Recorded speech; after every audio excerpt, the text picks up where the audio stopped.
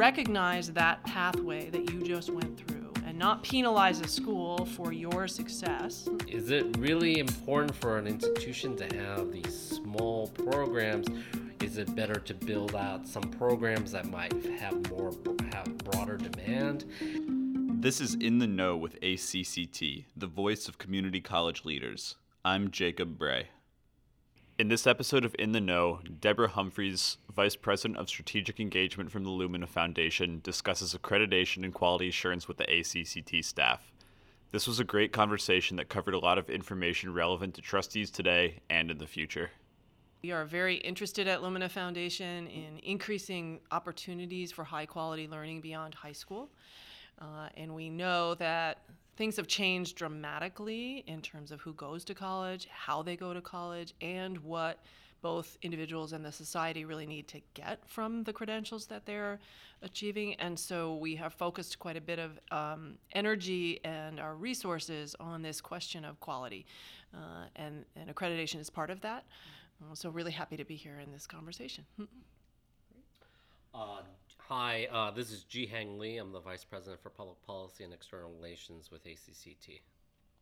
Colleen Allen, Director of Educational Services with ACCT. Well, everybody, so Debra and I talked a little while ago, as I mentioned, about accreditation, but I'm interested in something that Debra actually just said before we started recording about expanding the conversation beyond just accreditation. So would you like to share your thoughts on that?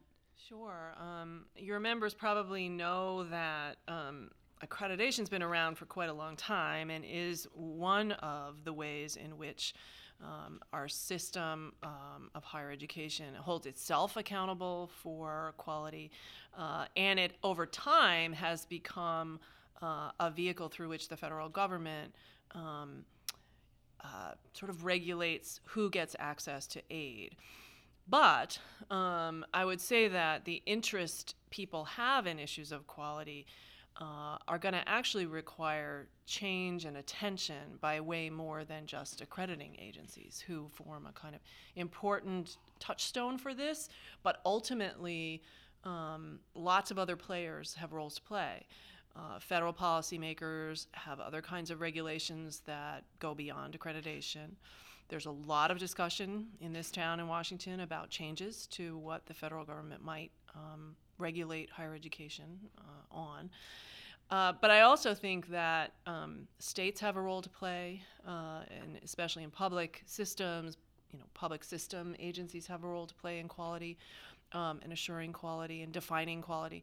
And ultimately, institutions themselves and programs themselves, I think, are taking more seriously their responsibility to define what the outcomes of programs really need to be, and then be more transparent about how their programs are designed and are actually producing the outcomes that they say they should. So accreditation is a part of it, and accreditation has actually, over the years, I think, not been given enough credit, to be honest, for being a force to encourage, some institutions might say force, an attention to outcomes and attention to student results and student achievement in a way that likely would not have been as robust if they had not done that. Now, that said, there are other things that haven't changed very much in the accrediting world, and that people feel need to change, given the variety of both credentials and student pathways to those credentials. As you described the topic of quality assurance, and you also mentioned like the programmatic outcomes, and obviously there are programmatic accreditors, and our report actually outlines some of our subset of our institutions and how many programmatic accreditors they have.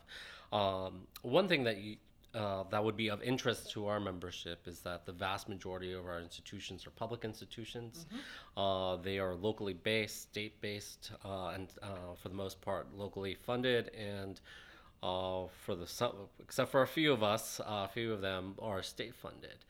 And I'm wondering what the role of the state is as part of this broader conversation, because obviously from locally governed entities, They would prefer to be locally governed by the, as we can get as down to the local level or the state level, as opposed to be federally dictated towards. Yeah, absolutely. I think there's a lot of sensitivity to the locus of control on particular aspects of quality, and rightly so. But there's a lot of conversation about, given the amount of resources that, say, the federal government is pouring into the system through aid directly to students, and at the state level, depends on the state, resources as well, that being sort of appropriate stewards of that money and responsible stewards of that money, they rightly are asking questions.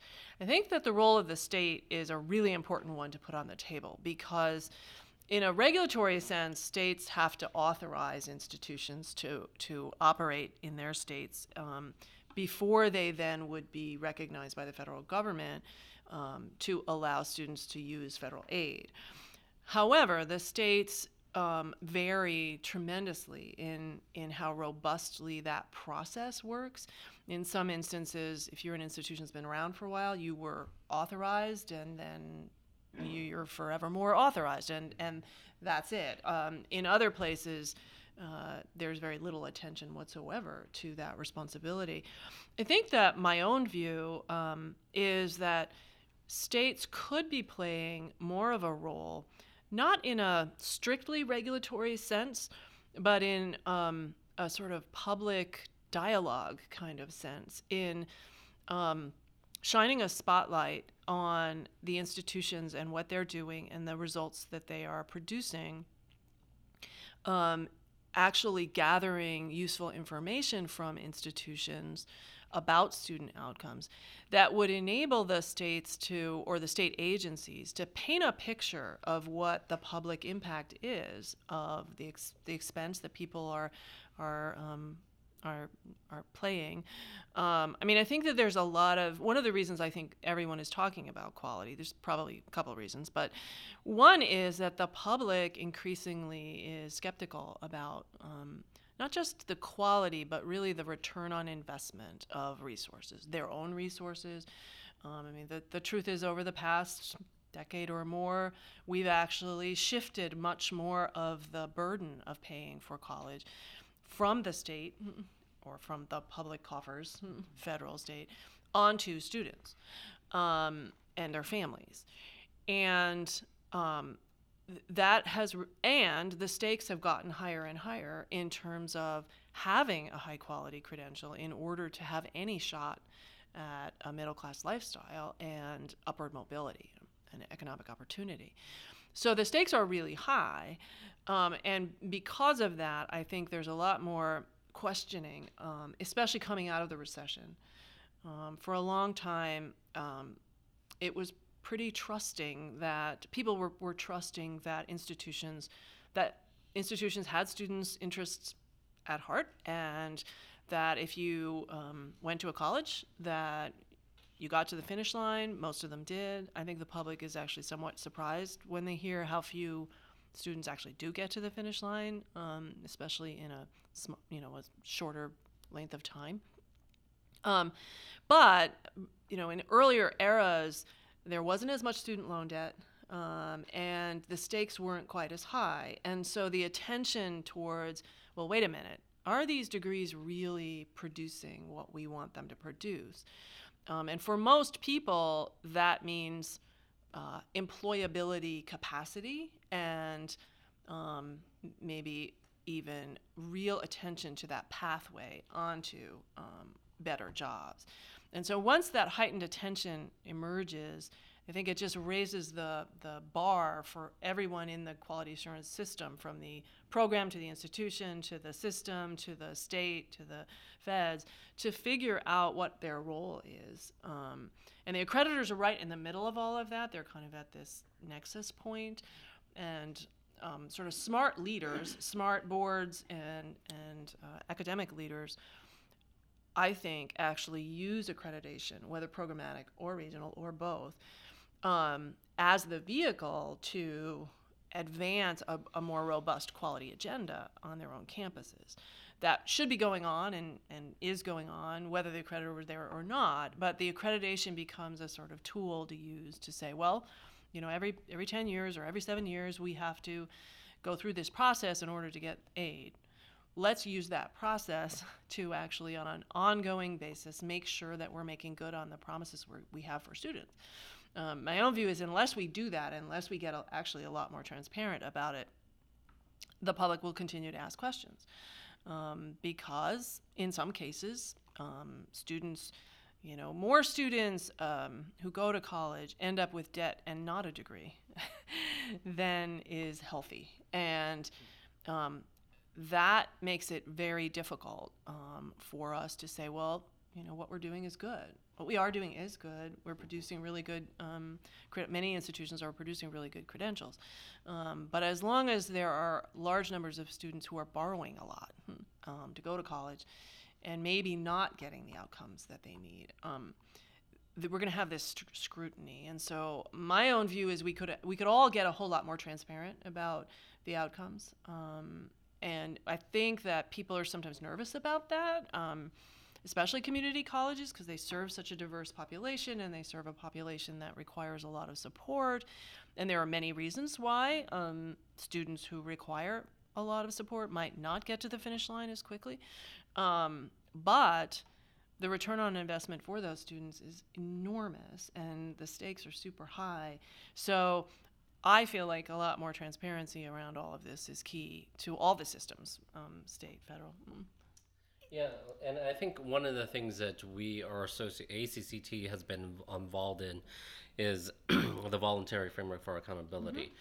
And, one of the things that we're, community colleges for the most part are judged upon a 3-year graduation rate that presupposes first-time, full-time. Right. And the way our students go through education can be 3/4 time, full time, 1 semester, work the following semester, come back half time. And the way that we measure graduation really doesn't understand how the enrollment process of our students is currently in place. And so one of the things that VFA does is that it does follow students for a 6-year period of time so that it does measure students who are part-time students. The other thing that, the other thing about our institutions, which is kind of gets lost in the weeds in this broader contextual conversation about the role we have, is that we do CTE, we do adult basic education, we do remedial education, and VFA is able to help institutions kind of measure those measurements so that we can show that these are other areas that we're helping our students. Because I do think sometimes Capitol Hill, the administration, they just see this graduation rate. That's all they think about. When you meet with congressional staffers, for the most part, many don't have an interconnection with a community college or a community college student. They tend to go to more selective institutions, and so they just don't understand why a student would not go full-time. Ask a question. And I'm asking this because I don't know the answer, and maybe I should since I work here, but how in debt are the community college students in comparison to, say, and I don't mean to be bashing four-year students, because if the issue is a return on investment and they are not that big of a drain, I mean, people keep saying, I have 2 nephews who are 30 years old that have so much student debt, they can't afford to buy real estate. I mean, one of the lawyers in our room here and another one of our staff people have talked about wanting to invest in real estate, which contributes to the county tax base, which contributes to, a whole bunch of other stuff. And so I guess my question is, community colleges seem like a good return on the investment. Absolutely. And the recognition that they may not complete into maybe 3, maybe 6 years because of all the other things that, I mean, you've had that experience. Well, we were, Colleen and Justin here, he is our multimedia specialist, and I were talking this morning about commuter colleges versus residential ones, universities, how perceptions may differ and why. And I have opinions about that. But I was a community college student, as was my sister. We're first generation. We were commuting from home because that's the way that you do it. Went to Nova, an excellent institution. And we didn't take out loans when we were there, frankly, because the overall amount of it just didn't seem to warrant going through that whole process. I'm sure I put some money on a credit card. And ultimately, I think it's an interesting question. All of this comes down to, Debra, when we were talking before, I read an article that you wrote a couple of years ago and said that reform to accreditation must be done in ways that honor the distinctive missions of individual institutions. And I would extend that to students as well. Yes. So in my case, it took me 5 years to get my bachelor degree. And the reason for that, as we were discussing this morning, was because I was working. Yes. And there's a perception that a delayed graduation time is an encumbrance, or that it implies low performance or low dedication. And in my case, that was not the case. I put all the energy I could towards school, and I did very well when I was in college academically, but I also had to work to support that effort. And so it took longer. And frankly, I'll just interject this too. I transferred to Nova one course short of getting my associate degree. The reason I did not get my associate degree at the time was because I didn't want to spend that extra money. It was for an orientation class I hadn't taken up front. And so from this student's perspective, it worked out very well for me, and I continued to progress in my education. Absolutely. There are a lot of students in these sorts of situations, and these standards certainly don't account for this larger picture. Absolutely. I think the story you just told is, we have to tell more stories like that to policymakers, boards, leaders, because I would say there's two big things that the current system is not aligned with. The major one is who today's students are and how they go to college. And all of the systems assume a particular kind of student that is the minority now. Depends on the study, but 60 or 70% of students are working while going to college. Now, some of them are working 10 hours a week. Some of them are working full time. And a lot of community college students, obviously, are working full time. And so that, I would say, from Lumina's point of view, is one of the biggest priorities for us in terms of the policy conversation. How do we make the regulations, one, recognize that pathway that you just went through and not penalize a school for your success, even though, say, you never actually got a degree from Northern Virginia, right? So that's a question, while not enabling institutions that are not serving precisely those students very well, but are seeking them and are actually causing students to go into a lot of debt. Not, generally speaking, community colleges, but some other institutions. So it's a major balancing act in terms of regulations, and that's why I think it's a pretty fraught and difficult conversation. So the big one is who today's students are. The other one is how the economy has changed and how work has changed, and that is a longer term arc of change. But I think it has real implications for how we define what the outcomes are, the learning outcomes are, because from my point of view, we always sort of start not from you guys are a membership organization of institutions, and institutions are your unit of analysis. For us, we start from the student point of view and the potential student point of view. And obviously they need quality institutions in order to get the credentials. But if you start from the point of view of the student, you can sort of address the question in a different sort of way. What is going to enable a system that protects that student from institutions that might not serve them well? What is a system that will help that student actually have information that will help them make smart choices? So that, there are students who are not making the smart choices that it sounds like you did along the way. You worked, but you also went to college. You smartly moved from one to the other. You were able to make that happen. There are a lot of students who just are not navigating the system that way because they don't know the difference. They don't necessarily know that community college students tend not to have very much student loan debt. This is where the larger conversation and perception sometimes is more important than reality, because the public sees headlines about large numbers of debt, and actually there are large numbers of people who have defaulted. A lot of them are the ones who never got to the finish line, who attended institutions that encouraged them to take debt, perhaps more than they should have. And so sorting that out, I think, actually could benefit tremendously the picture people have in their minds of community colleges and that return on investment. But without real attention to what those outcomes are, or not being comfortable putting those outcomes on the table, I think is something that is going to get in the way of painting that more accurate picture.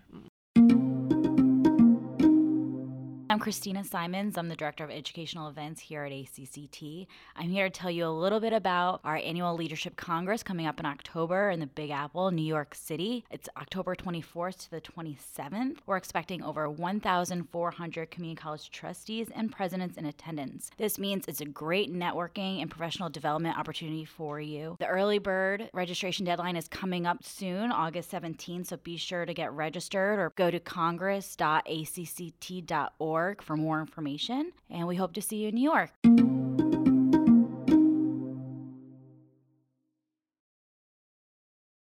Colleen, you mentioned a student loan borrowing in general. So for community college students, these are the students who actually borrow at community colleges, and community colleges have the lowest borrowing rate of anybody of any sector of higher education. We're looking around $12,000. And if you look at our previous reports that we have done on student loans, you'll see that the community college sector has a very high default rate. We have the highest sector default rate. Obviously we have a small, minute group of students who are borrowing, but the real issue is that a large number of our students who have small debt, we're talking about $5,000 or less, are actually the ones who are defaulting on their loans. And it's interesting in that we have this broader philosophical conversation about students that accrue $30,000, $40,000, $50,000, $100,000 in debt. Those are actually typically the individuals that have gone through higher education, have degrees, and are paying it down because they're in an income-based repayment plan. That being said, I think one of the things that you hearken to is we talked about return on investment, and we also talked about students who are borrowing. And I think one of the things that our sector should also acknowledge, broadly speaking, in support of our students, is that students should also take a look at the economic cost of going slower in college, and that means students who are taking one course a semester, those are students that are only going half time. And we, as a sector, need to do better of confronting these issues with our students and say, this is what it looks like. This is your aid package at a full-time rate. So this is Pell and student loans, SEOG, and work study. And say, this is our aid package. This gets you through the door by X period of time. If you go half-time, this is what we can give you. But that also means that instead of graduating in 2.5, 3 years, you're looking at 6 years, 5 years. And to really try to help our students understand this conversation. Because the flip side of this borrowing conversation, and this occurs very explicitly in our sector, is that people, when they talk about student debt, globally speaking, in USA Today, Washington Post, New York Times, that all filters down to our local periodicals and newspapers. Students then become adverse to borrowing when in actuality, It might be in their interest. it might be in their interest to go full time for that one semester and borrow, Absolutely. or go, borrow full amount for 2 semesters just to finish up in a timelier fashion. And I think that is one thing that we've been trying to, as part of our reports, is also acknowledge that students who have higher debt or income-based repayment plans, but they also have degrees. The two things you said. One when you mentioned about coming in the door and knowing this is your aid package. If you take 3 years to do it, if you take 5 years to do it, this is, and I know even like on a credit card statement, even like when you have a minor balance, say $300, like if you make the minimum payment, it'll take you like 25 years to pay this off, And actually, it's really stunning when you see that. But there was something else you said, Jihang, that I was thinking about, though. Should there be different standards of accreditation for the community college sector, which I know would probably be... In some regions there are. In the WASC region, the Western region, there's a 4-year accreditor and a 2-year. They're just different accreditors. The answer that I would... Well, you go ahead. I just wanted to give there is a piece of legislation, the reauthorization of the Higher Education Act in the House. The Prosper Act actually has basically a separate accreditation standard based upon mission. So, I think, and I would say that's more of a, what's a good word? A jeopardy. I think for this is. One of the Ivy Leagues has been institutions has been a big proponent of saying, why do we have the same standards as my neighboring community college? So this would create a differentiated system based upon I guess how at risk. We should tease out here, because this is a very important issue.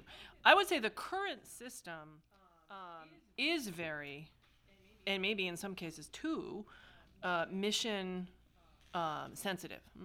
So most accreditors do let institutions define their own outcomes based on mission, and then they hold them to it.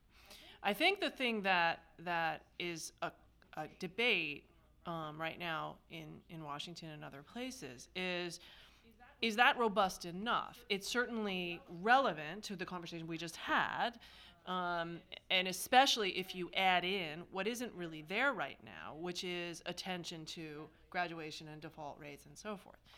And it's a tricky calculus to figure out how to, on the one hand, account for the kinds of students that you educate in a typical community college, while not sort of letting institutions, not necessarily yours, but institutions off the hook for serving those students well, or assuming that because you serve certain kinds of students, you should not be held to a particular standard. So I think the mission differentiation issue is really, I don't think it's likely to go away at all.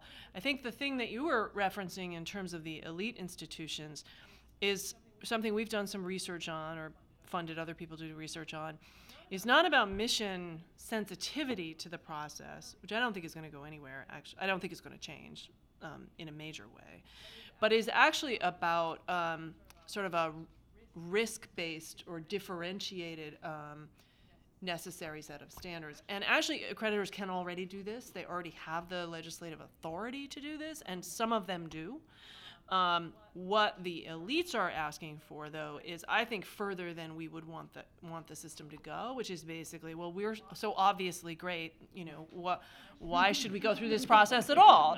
Well, no, because it's not self-evident that you're obviously great, and we should have a process that everyone goes through so that people can make judgments about where you're great, where you're not great, who goes, etc. But it raises an interesting question about, so when you define quality, we have a definition of quality that's all about the student and the credential they have and whether it's of high quality. But an institution, right, needs to look at, are we as an institution high quality, and what does that mean? And a board or a state legislator should be looking at, well, what does this region need? What constitutes high quality in a system of community colleges or in a system of state institutions for our region? And that question, if you ask it that way, there are a lot of things you would put on the table. We have a regional economic development model. We might need to actually invest more or to hold institutions accountable for things like, are institutions graduating people who are being employed in our region and staying in the region? That could be a priority. Now, for some institutions, national institutions might say, well, that's not what we're doing. So that's an example of an appropriate attention to mission. But I think that, we think nationally and from the point of view of the students who need certain things. And I think that I do worry that some institutions use the sort of, well, we're all different. Everything, we all have our own missions, and that's the great thing about American higher education. It is a good thing about American higher education, but I think some people use that as an excuse to say, well, because of that, there's no way that any system of publishing graduation rates or default rates is going to be useful. And the point you made earlier about the numbers of students who graduate with small amounts of debt but are in default. For those students, because they also typically come from families who do not have a lot of accumulated wealth, they don't have a lot of social capital, it's really serious for them to be in default on a small debt. Now, who's responsible for that? It's a societal issue, right? We decided to fund more of higher education with debt. That was a consequential decision about 30 years ago. This is at the state and federal level. So Absolutely. You mentioned something about like the regional and local component to it. I do think as part of like the quality assurance conversation is for our local institutions to work more broadly with like the regional entity workforce development agencies to fine-tune, especially some of their certificate programs, some of their more workforce associate degree programs that are geared towards expanding work opportunities for students. As part of our effort to look at, like, for example, gainful employment, which is regulation on our institutions and specifically our certificate programs, you see some of our programs that are so small. They have maybe a handful of like 5 students or less. And you're wondering, is it really important for an institution to have these small programs? Is it better to build out some programs that might have broader demand? And so these are things that I do think our institutions should, and this is data that it's available to them, they should look at the data to help inform. The data is getting much, much better on sort of forecasting employment and so forth. And I think you raised the other, I mentioned that for me, the who are today's students being a major driver of reform and should be. The other one is the proliferation of credentials, and not all given by traditional institutions. And right now it's kind of the Wild West. I mean, there are just so many credentials out there. People don't really know which ones are of high quality, which ones are valuable, which ones will help me move to the next level. So the story that you told about your educational trajectory was an important one to your current success. And that is, you started at a community college, you could have gotten a degree, you chose not to, but you then built on that and were able to take what you had in one place and move it to the next. Now, we're not always super successful at that, but we have a model for that. Right now, we also have this proliferation of opportunities that people have to learn things, to be credentialed in various ways, but non-traditionally, right? They can get badges, and they can go to a boot camp, and they get training on the job, they get training in the military. And we have a system that isn't built for that, and is certainly not built for what we really need, which is an integrated sort of ecosystem in which all of that learning, all of the valuable learning that really does position you for success, can be counted, and so that a student who has those experiences can find a path, and an affordable path, right, into that next credential that's going to really serve them. I think the certificate comment is a useful one to start with, because I think your institutions, community colleges in particular, are often under a great deal of pressure, actually, to respond quickly to short-term economic development needs. And they may be very real, but sometimes they don't last. And so for students, we have to be really careful. You talked about helping them see the cost-benefit analysis of full-time versus part-time. I also think we have to be really careful, and your boards are in a good position to do this, to think both short-term and long-term. Because if our goal is to enable individuals to really have that lasting economic opportunity and social mobility, we absolutely do not want a system that's giving them a short-term credential that gets them a job that goes away in a year or in 2 years or in an even shorter period of time. And so I think that's something that the system is not currently designed to grapple with at all. Yeah. I would also even say that there is a sustainability issue for our institutions. So I'll give you an example. When Boeing moved some of its operations from Washington State to South Carolina, they worked with Triton Technical College, which is outside of Charleston. Trident and the state of South Carolina was happy to work with Boeing because it would be a humongous plant. Of course. Okay, but if David Connor's, small business that employs 5 widget makers, and they just want training for 5 widget makers, and they come to our institution, they're going to be like, you need 5 people to be trained on this machine with some, and how many more individuals do you think you're going to employ afterwards? Like, I mean, we just need 5 for right now. We might come back in a couple of years. That becomes an issue for our institution to try to be, one, responsive, but also realize that there has to be some sustainable model to, the startup costs of creating a program, Absolutely. of the training.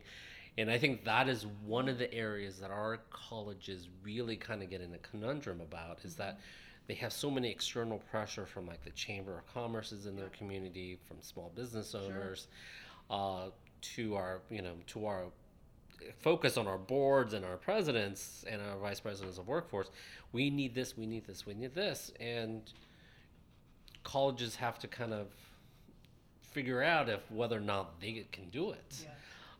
So I think that's an interesting. Yeah, I mean, I guess the way I would define it from a leadership point of view, I mean, if I were on a board or if I were thinking about these issues at that level, you have to have this both being responsive but also being responsible for short-term and long-term outcomes. And that's where, in some ways, public institutions, if they're really public, right, have that responsibility and can actually, if enabled by smart board members and smart legislators and so forth, assuming we have those, you can have a kind of longer term plan while still trying to be responsive. And that could be part of the definition of what a quality system is, right? A quality system should be serving students and fueling economic development that is not going to be fleeting, right? That's going to, and that you're going to be articulating and very clear with students about what it is you're selling them, if you will, air quotes around the word selling, right? What it is you're offering them and what the return on investment is going to be, both short-term and long-term.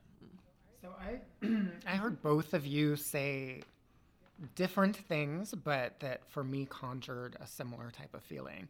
And Debra, one of the things that you sort of broached that I hope we can talk to you about in greater depth is the validity of the education itself. If it's a short-term solution, how does it become a long-term solution? I know that you're aware of ideas that are going to help that happen, hopefully.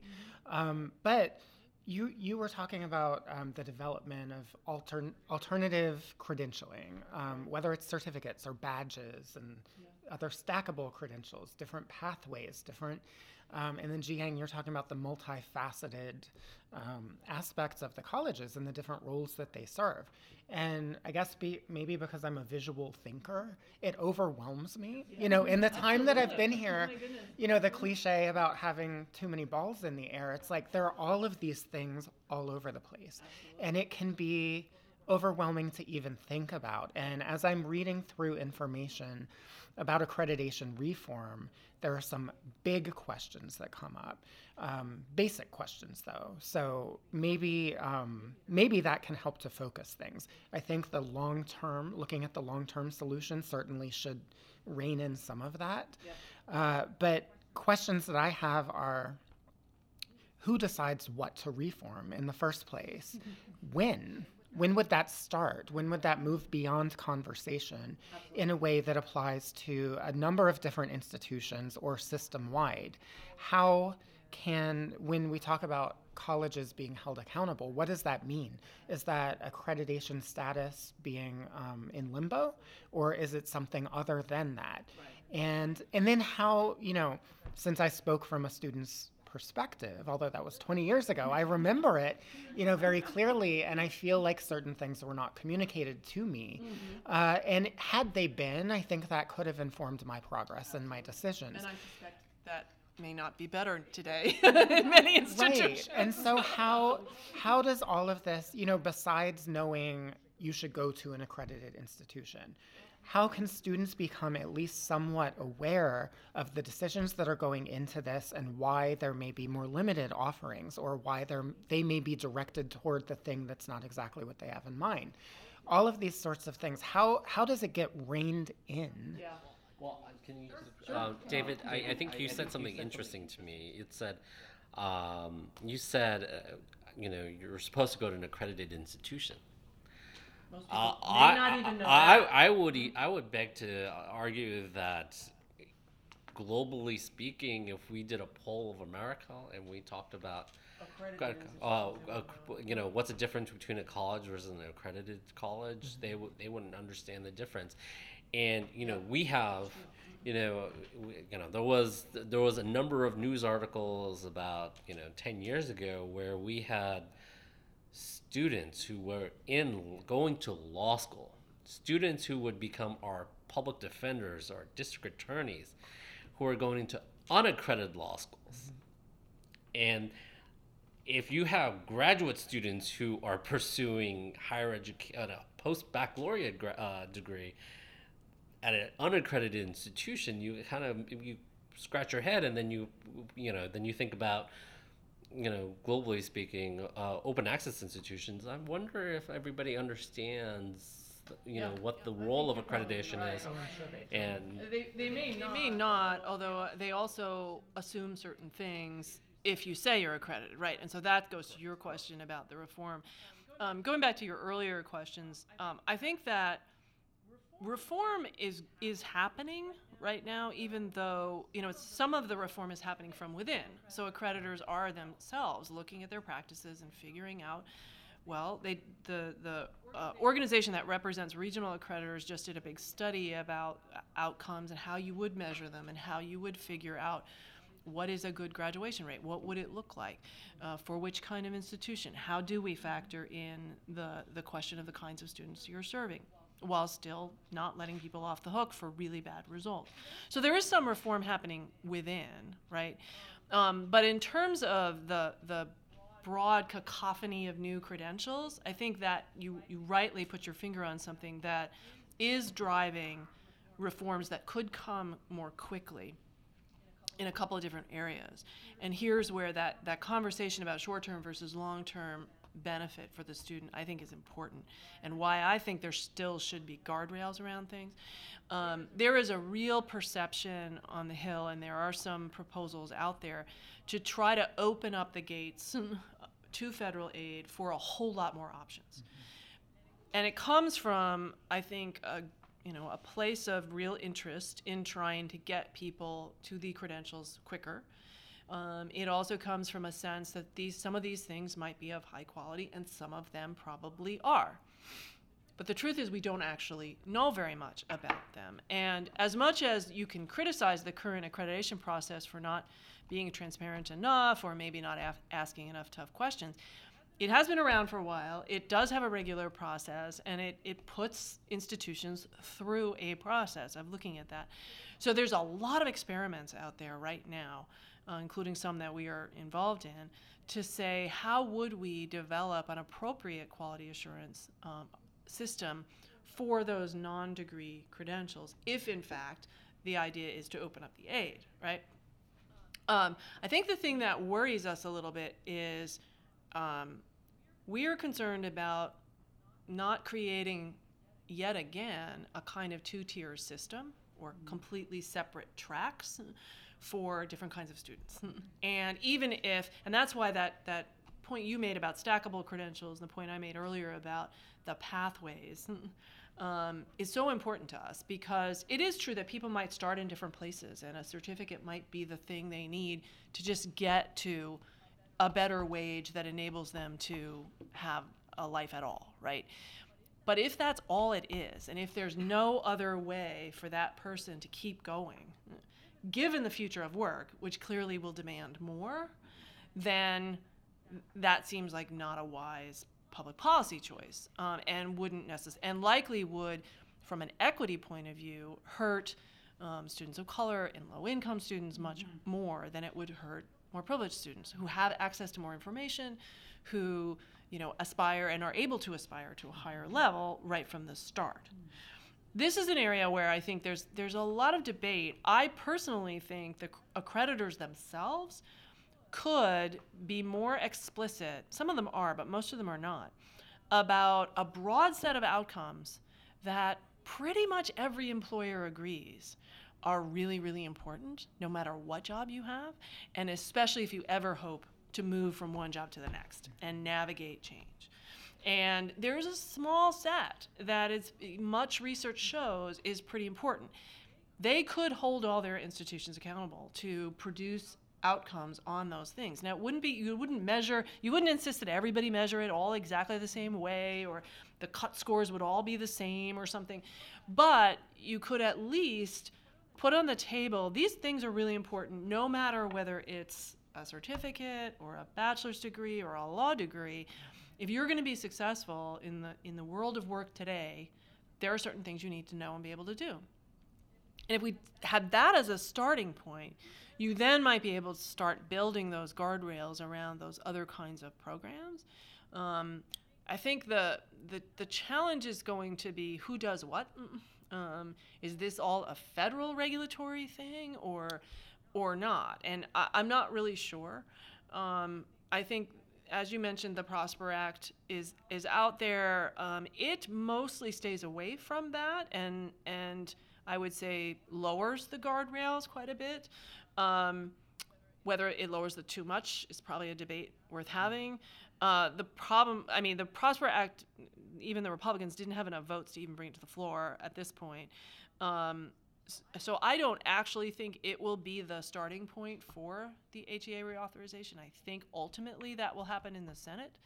But certain ideas that are in the Prosper Act, and there are good ones and not so good ones from my point of view in there, will likely evolve and either make their way into a big omnibus higher ed act, or could just be an experimental bill that gets passed that's about opening up aid in some way to new entrants.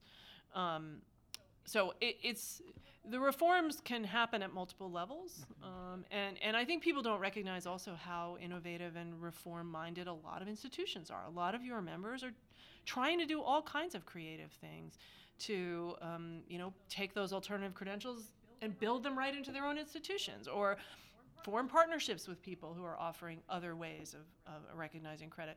There's a ton of creative stuff going on out there, but actually what happens is that contributes to the chaos that you were describing. Like, I don't know how to make sense of this, and you're an educated person, so how would a typical first-generation college student make sense of it? It's pretty daunting. Yeah, and I think one of the apprehensions that our institutions have as part of this broader discourse on certificates, for an example, and adding and embedding additional courses onto a certificate that will lead to an associate's degree, is that Right now, about 60% of all of our students are independent students.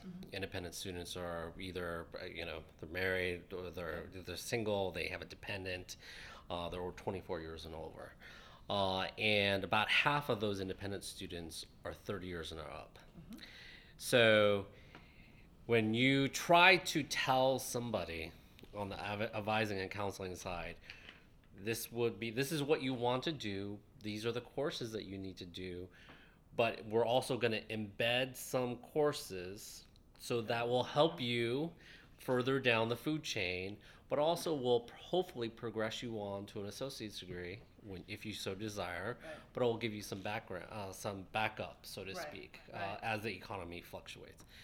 That's where students, they put on the, whoa, Nelly, I don't have time for this. It's like I have a parent to take care of. I have a child. I have this. Just give me what I need right now. And I think that's where what we've been trying to do is at least give them some educational component to us as a starting point. Because one thing that we do know, and this is broadly speaking for our economy, people are changing occupations. They're changing sectors. It's a continual life cycle of work for an individual. So, but that also means that they should understand what is a key component of that, and that's the soft skills that we talk about.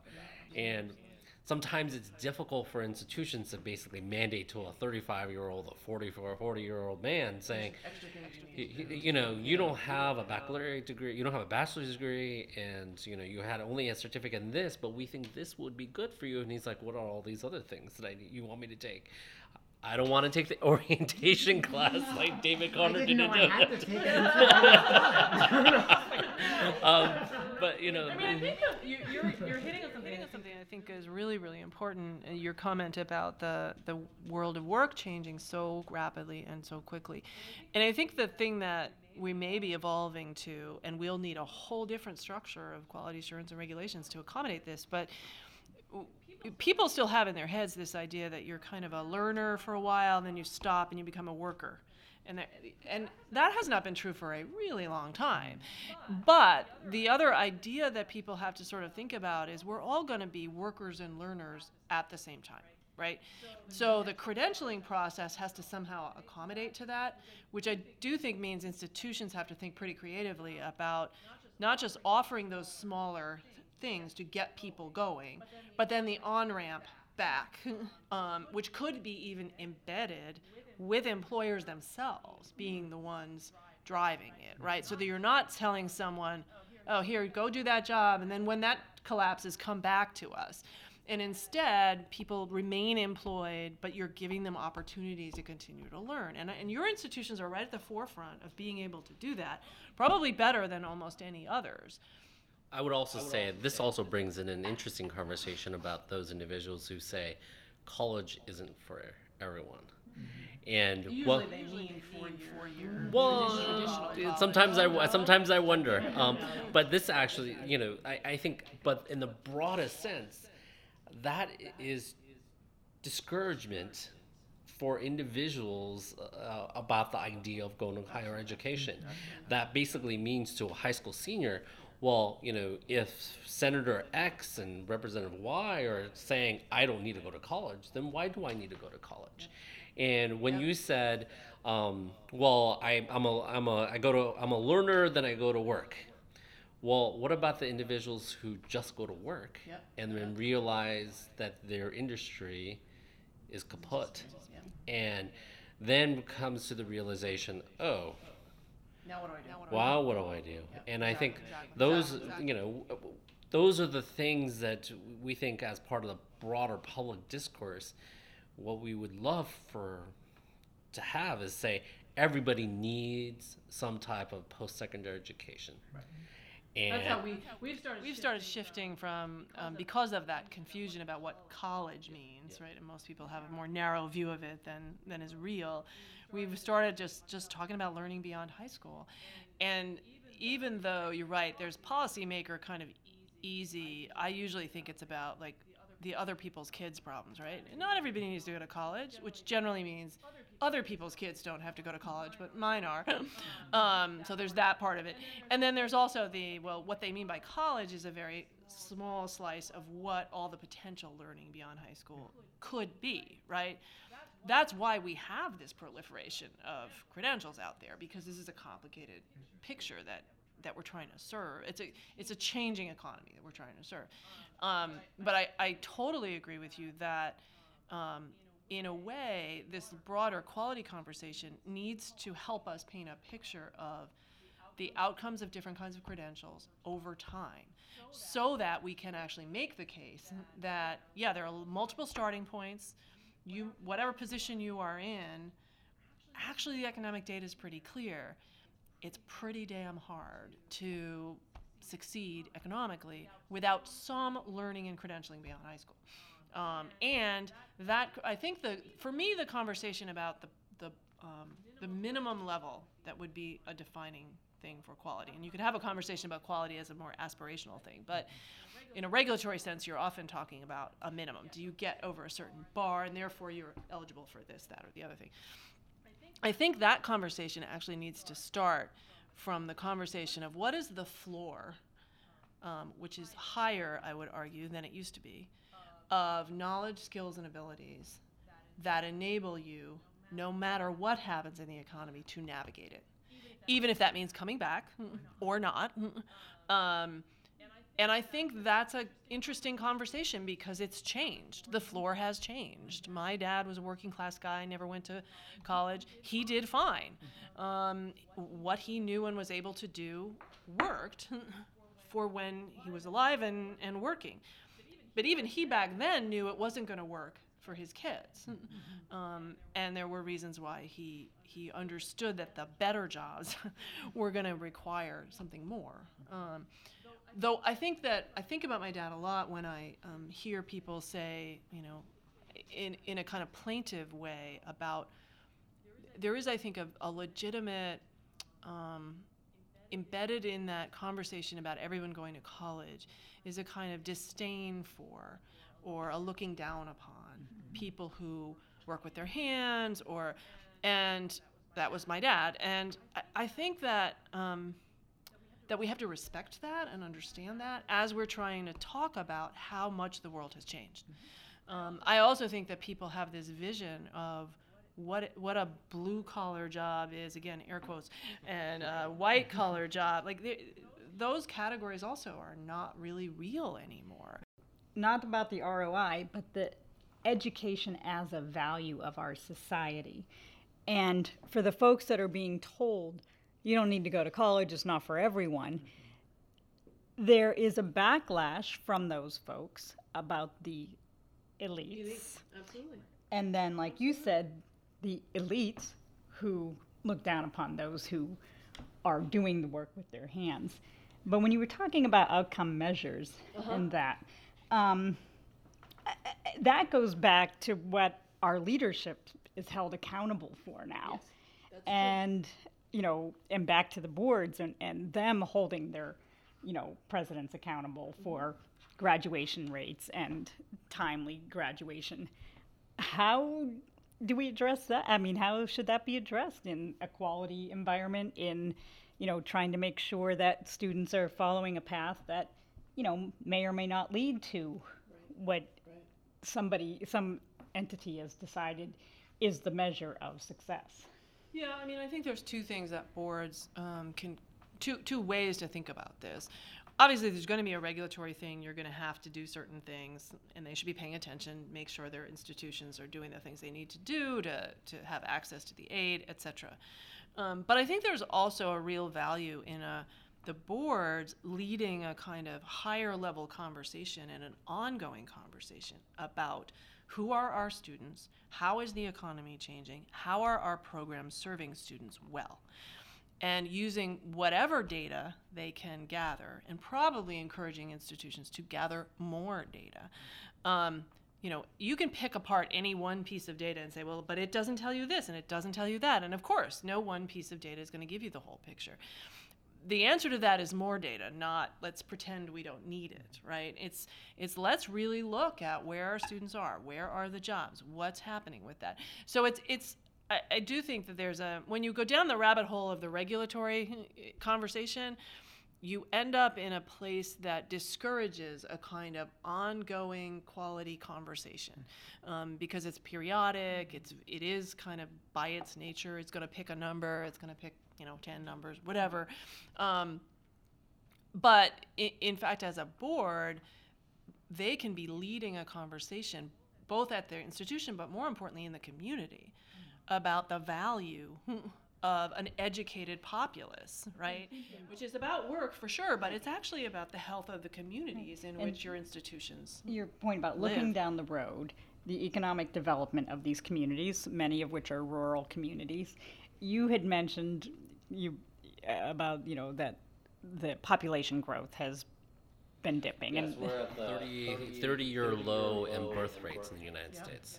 so what impact is that going to have? I mean, are colleges going to have to merge? Are we going to have to really be thinking about how do our boards project out 10, 15, because it's only 15 years out at that point, really, Yeah, about who's I coming. think there's a myriad of things that our institutions have to be thinking about. Number one is they have to be thinking about their mission of their institution.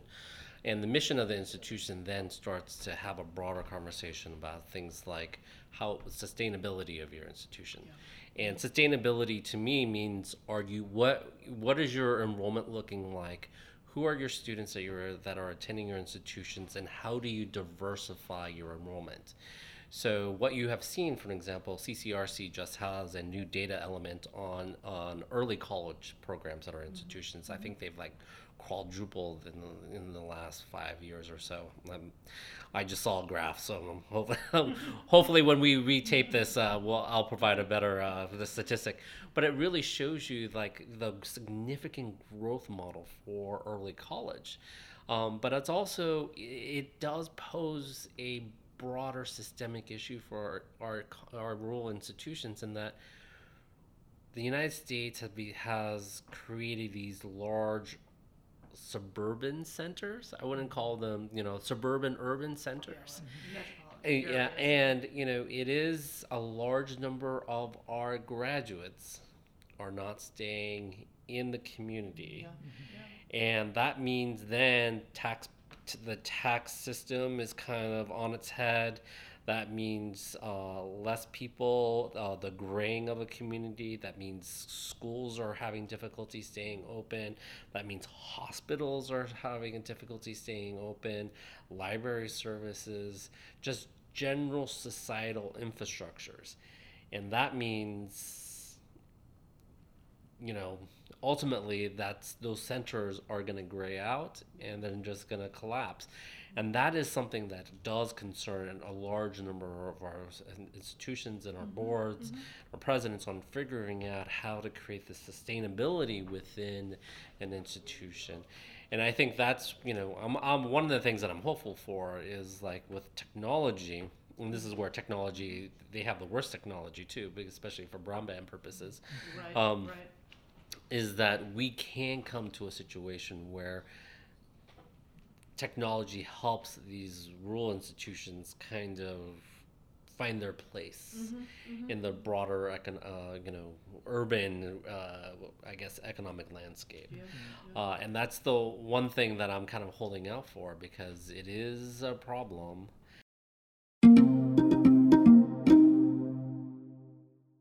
This has been part 1 of a 2-part episode. Remember to subscribe for part 2 next week, when Debra, Jihang, Colleen, and David continue their discussion of accreditation and the future of employment. Thanks for listening.